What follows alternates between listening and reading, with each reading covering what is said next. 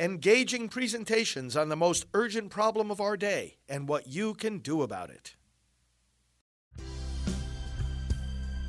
Now, the End Abortion Podcast by Priests for Life. And one glorious nation under God. And together, we will make America powerful again. We will make America wealthy again. We will make America strong again. We will make America proud again.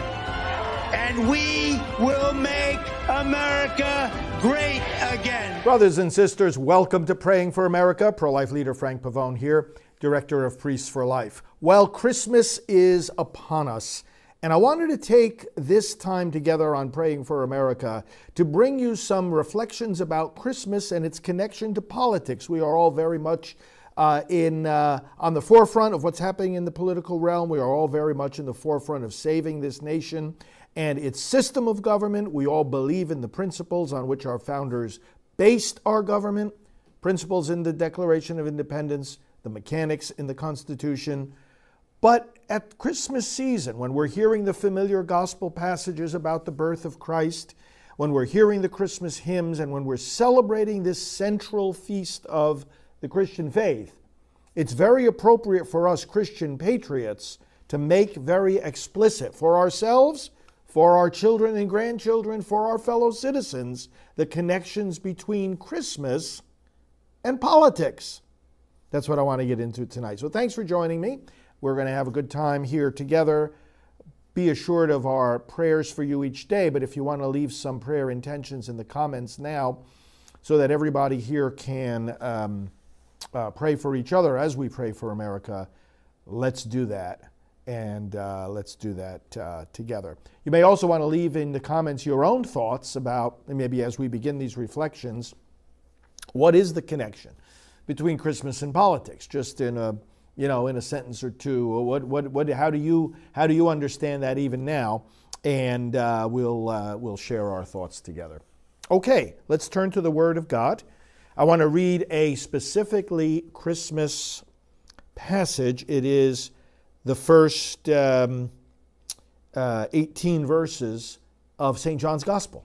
This is a Christmas passage, but it begins in eternity. Let's turn to the Word of God. The beginning of the Gospel of John.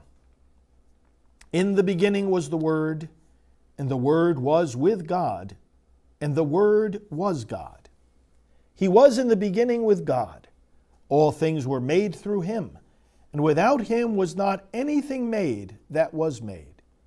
In him was life, and the life was the light of men. The light shines on in the darkness, and the darkness has not overcome it. There was a man sent from God, whose name was John. He came as a witness to bear witness about the light, that all might believe through him. He was not the light, but came to bear witness about the light. The true light, which enlightens everyone coming into the world, was coming into the world. He was in the world, and the world was made through him, yet the world did not know him. He came to his own, and his own people did not receive him. But to all who did receive him, who believed in his name, he gave the right to become children of God, who were born not of blood, nor of the will of the flesh, nor of the will of man, but of God. And the Word became flesh and dwelt among us. And we have seen his glory, glory as of the only Son from the Father, full of grace and truth. John bore witness about him and cried out, "This was he of whom I said, he who comes after me ranks before me, because he was before me." And from his fullness we have all received grace upon grace. For the law was given through Moses. Grace and truth come through Jesus Christ. No one has ever seen God. The only God who is at the Father's side, he has made him known. Let us pray. Father, we rejoice in the gift of Christmas, which is the gift of the Word made flesh, your eternal Word, begotten, not made, your life-giving Word, your Word which is light that cannot be overcome by darkness.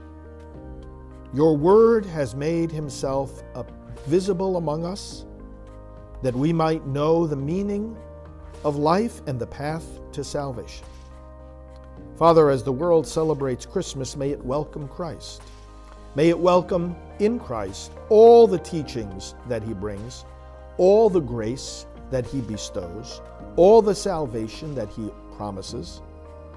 May the welcome of the child in the manger mean the welcome of the one who preaches the Sermon on the Mount, of the one who commissions his disciples to preach to every nation, of the one who is the judge of the world, of the one who promises resurrection, of the one who tells us to take up our cross each day and follow him. May the welcome of the child be in us a welcome of everything that he stands for, everything that he brings, everything that he does. A welcome of everything he asks us to do. And also, Father, a welcome of all our brothers and sisters who were made through him and who were redeemed by him. May our observance of Christmas be full and rich in meaning and in grace. We pray in the name of the one who came, who comes, and who will come again, Jesus Christ our Lord. Amen. All right, so this is a Christmas gospel. The Word, which existed eternally, became flesh in time. And it's not only that in Jesus we see God made visible, so that we could hear the words of God in our own language, that Jesus, every single word he speaks is the word of God. No other member of the human family can ever say that. Every single action he takes is the actual, literal action of God. The incarnation, which is what Christmas celebrates, not just celebrating his birth, celebrating the entire reality of the Word becoming flesh, is so deep, is so amazing, that we really, no matter how long we've believed in Christ, no matter how ardently we followed him, we can also always penetrate more the mystery and marvel of the incarnation. Every word he speaks, every action he takes, are the words, the actions of Almighty God. This Christ, this Word become flesh, takes a further step. Not simply to tell us and reveal to us who God is. He does that. But it's to bring us a share in his life. Look at what that key verse here, aside from the Word became flesh, is to all who did receive him, he gave the right to become children of God. He gave power to become children of God. We read in St. Peter in the New Testament talking about us becoming partakers of the divine nature. This is the gift of Christmas. You know, we exchange gifts at Christmas. What is that based on theologically? It's not just, spirit of generosity. It's deeper than that. There's an exchange of natures going on here. God takes upon himself the gift of our humanity, if you will. Now, it all belongs to him in the first place. We know that. But God takes upon himself a human body and a human soul. You know, when he created Adam and Eve, he created a human body and soul, and he said, this is yours. Created Moses, this is a human body and soul. He said, this is yours. Created you and me, creates a human body and soul, says, this is yours. In the incarnation, he creates a human body and a human soul, and he says, this is mine. This is mine. This is Christmas. And of course, he began existing in a human body and a human soul, not at his birth, but 9 months earlier, at his conception. Jesus was an unborn child. This makes our pro-life teaching even more significant. Jesus made the journey through the womb. Jesus was likewise growing, as Psalm 139 tells us, in marvelous hidden ways, in the secret places, beyond ordinary human sight. Of course, we can see now what happens in the womb better than at any time in human history. Check out our website, childrenbeforebirth.com. But the point is that this incarnation occurred, and he took upon himself our humanity. And here's the exchange. He grants us a share in his divine nature. Now, we'll always be creatures, but we can live the life of God if he deigns, as he does in Christ, to share it with us. He has raised us, Paul says. He has already seated us with him in the heavenly places. Paul says, do you not know that Jesus Christ is in you? We are sharers of the divine nature, and so we become children of God, as this beginning of the Gospel of John tells us. That's Christmas. That's the exchange of gifts at the most fundamental level that gives rise to gift giving. And that's what gift giving at Christmas needs to be reminding us of. It's not supposed to be a tool to satisfy our greed, our desire for possessions. Where your treasure is, there will your heart be. It's supposed to be an invitation, a reminder and an urgent invitation to accept that gift of God's own life, just as Jesus accepted the gift of our human life. Now, what does this have to do with politics and with our system of government? Everything. You know that the pagan view of government is that the law flows from the mouth of the king. Think about this. The king gets up in the morning. Maybe he had a bad dream. Maybe he had a stomach ache.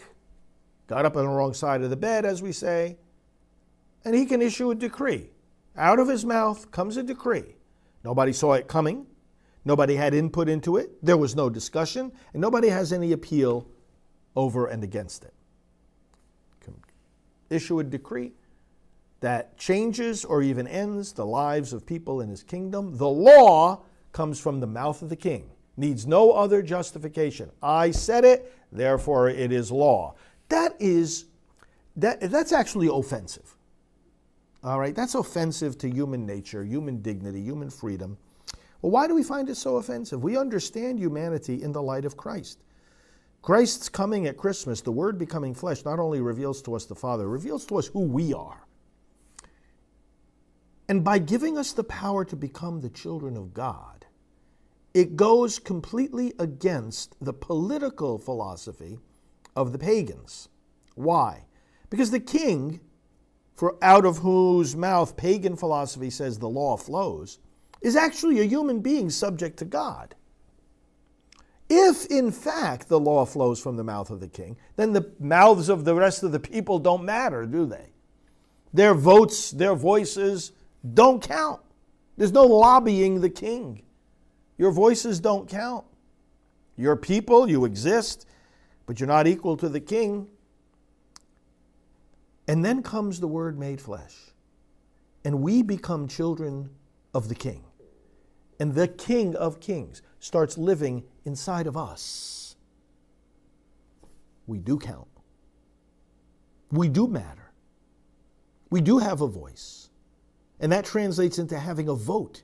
And that translates into being able to lobby those who write our laws. It means we write the laws ourselves through our elected representatives. It means that authority is service, because now the people over whom anyone in government authority exercises any kind of authority are children of God. They can't be subject to him in totality because they're subject to the one who's above the king. God has enabled us to jump over the head of any kind of earthly rulers or sovereigns and given sovereignty to us. Now we know our Declaration of Independence talks about the consent of the governed. It doesn't get any better than that. Governments are instituted among men, deriving their just powers from the consent of the governed. They're just powers, because if they don't have the consent of the governed, or if you don't serve them, or if you don't uphold in them the rights that the Creator bestowed, as the Declaration of Independence says in that same passage, well then, your authority is unjust. Your powers are unjust. But deriving their just powers from where? The consent of the governed. Think of it in these spiritual, biblical, theological terms. You're serving children of God. You better not only be careful to serve them rather than to lord it over them, but you better not tamper with their rights either, and you listen to them. They're the ones who govern themselves. Now we see this, there's this Christmas passage of John chapter 1, but also Matthew chapter 2. Now, in the light of what I've said just now, how the incarnation of Christ then gives rise to a representative form of government, it gives rise to the deepest understanding of popular sovereignty that we have, the power is in the people. We have this passage in Matthew chapter 2 of the visit of the Magi, the three kings, if you will. Listen to this. Now, after Jesus was born in Bethlehem of Judea, in the days of Herod the king, behold, wise men from the east came to Jerusalem, saying, Where is he who has been born King of the Jews? For we saw his star when it rose, and have come to worship him. When Herod the king heard this, he was troubled, and all Jerusalem with him. And assembling all the chief priests and scribes of the people, he inquired of them where the Christ was to be born. They told him, In Bethlehem of Judea. For so it is written by the prophet, And you, O Bethlehem, in the land of Judah, are by no means least among the rulers of Judah. For from you shall come a ruler who will shepherd my people Israel. Then Herod summoned the wise men secretly and ascertained from them what time the star had appeared. And he sent them to Bethlehem, saying, Go and search diligently for the child, and when you have found him, bring me word, that I too may come and worship him. After listening to the king, they went on their way. And behold, the star that they had seen when it rose went before them until it came to rest over the place where the child was. When they saw the star, they rejoiced exceedingly with great joy. And going into the house, they saw the child with Mary his mother, and they fell down and worshipped him. Then, opening their treasures, they offered him gifts, gold and frankincense and myrrh. And being warned in a dream not to return to Herod, they departed to their country by another way. Now, this familiar passage I wanted to bring up in this context, because Christmas radicalizes and revolutionizes politics. Christmas forms the theological basis for power being in the hands of the people, accents our human dignity by giving us also the dignity of being sons and daughters of God. I mean, you can make the case for popular sovereignty, and you can make the case why the law flows from the mouth of the king is contrary to human dignity without even knowing about the incarnation. But what I'm saying is that the incarnation and the coming of the gospel of Jesus Christ has really revolutionized politics in the same direction. But here you have the clear message that Jesus is the King. He's the King of kings, the Lord of lords, right from the beginning, because he was so eternally. So right even as a little baby, he is king. And the coming of kings, of course, they're called magi, wise men, who exactly were they? But traditionally we understand them as kings. They bring gold, royal symbol of royalty, and they worship him. They worship whatever earthly authority these magi had. They they worship Christ. And because he is the head of the body, the church, because he shares with us his sonship, the fact that earthly powers and earthly riches come to his feet, again accents this point. Because it is in Christ that we govern ourselves. And therefore we'll govern ourselves according to his will and his word. But there's another dimension here too that accents this theme. That now we've got this hierarchy established now, whereby, yes, Christ's coming and his making us sons and daughters of God does not lead to the abolition of earthly government. Because one could think, well, if I'm son and daughter of God, if we've got direct access to the Father, why do we even need any earthly authorities? No, that's not the Christian way. That's not the biblical route. The biblical route is earthly authority stays in place, but that authority becomes service to sons and daughters of God. That authority becomes a protection for the dignity that people have, a dignity that has been enhanced, increased, accentuated by the incarnation, which has given them a share in the life of God. This is the antidote to tyranny. And our founders, while not making the Declaration of Independence into a biblical treatise, nevertheless, their worldview was shaped by the Bible. And isn't it interesting that we see here that the earthly king Herod, and it says all Jerusalem with him, was troubled by a baby. What kind of earthly king are you? You're scared of a baby? But he was. Why was he greatly troubled?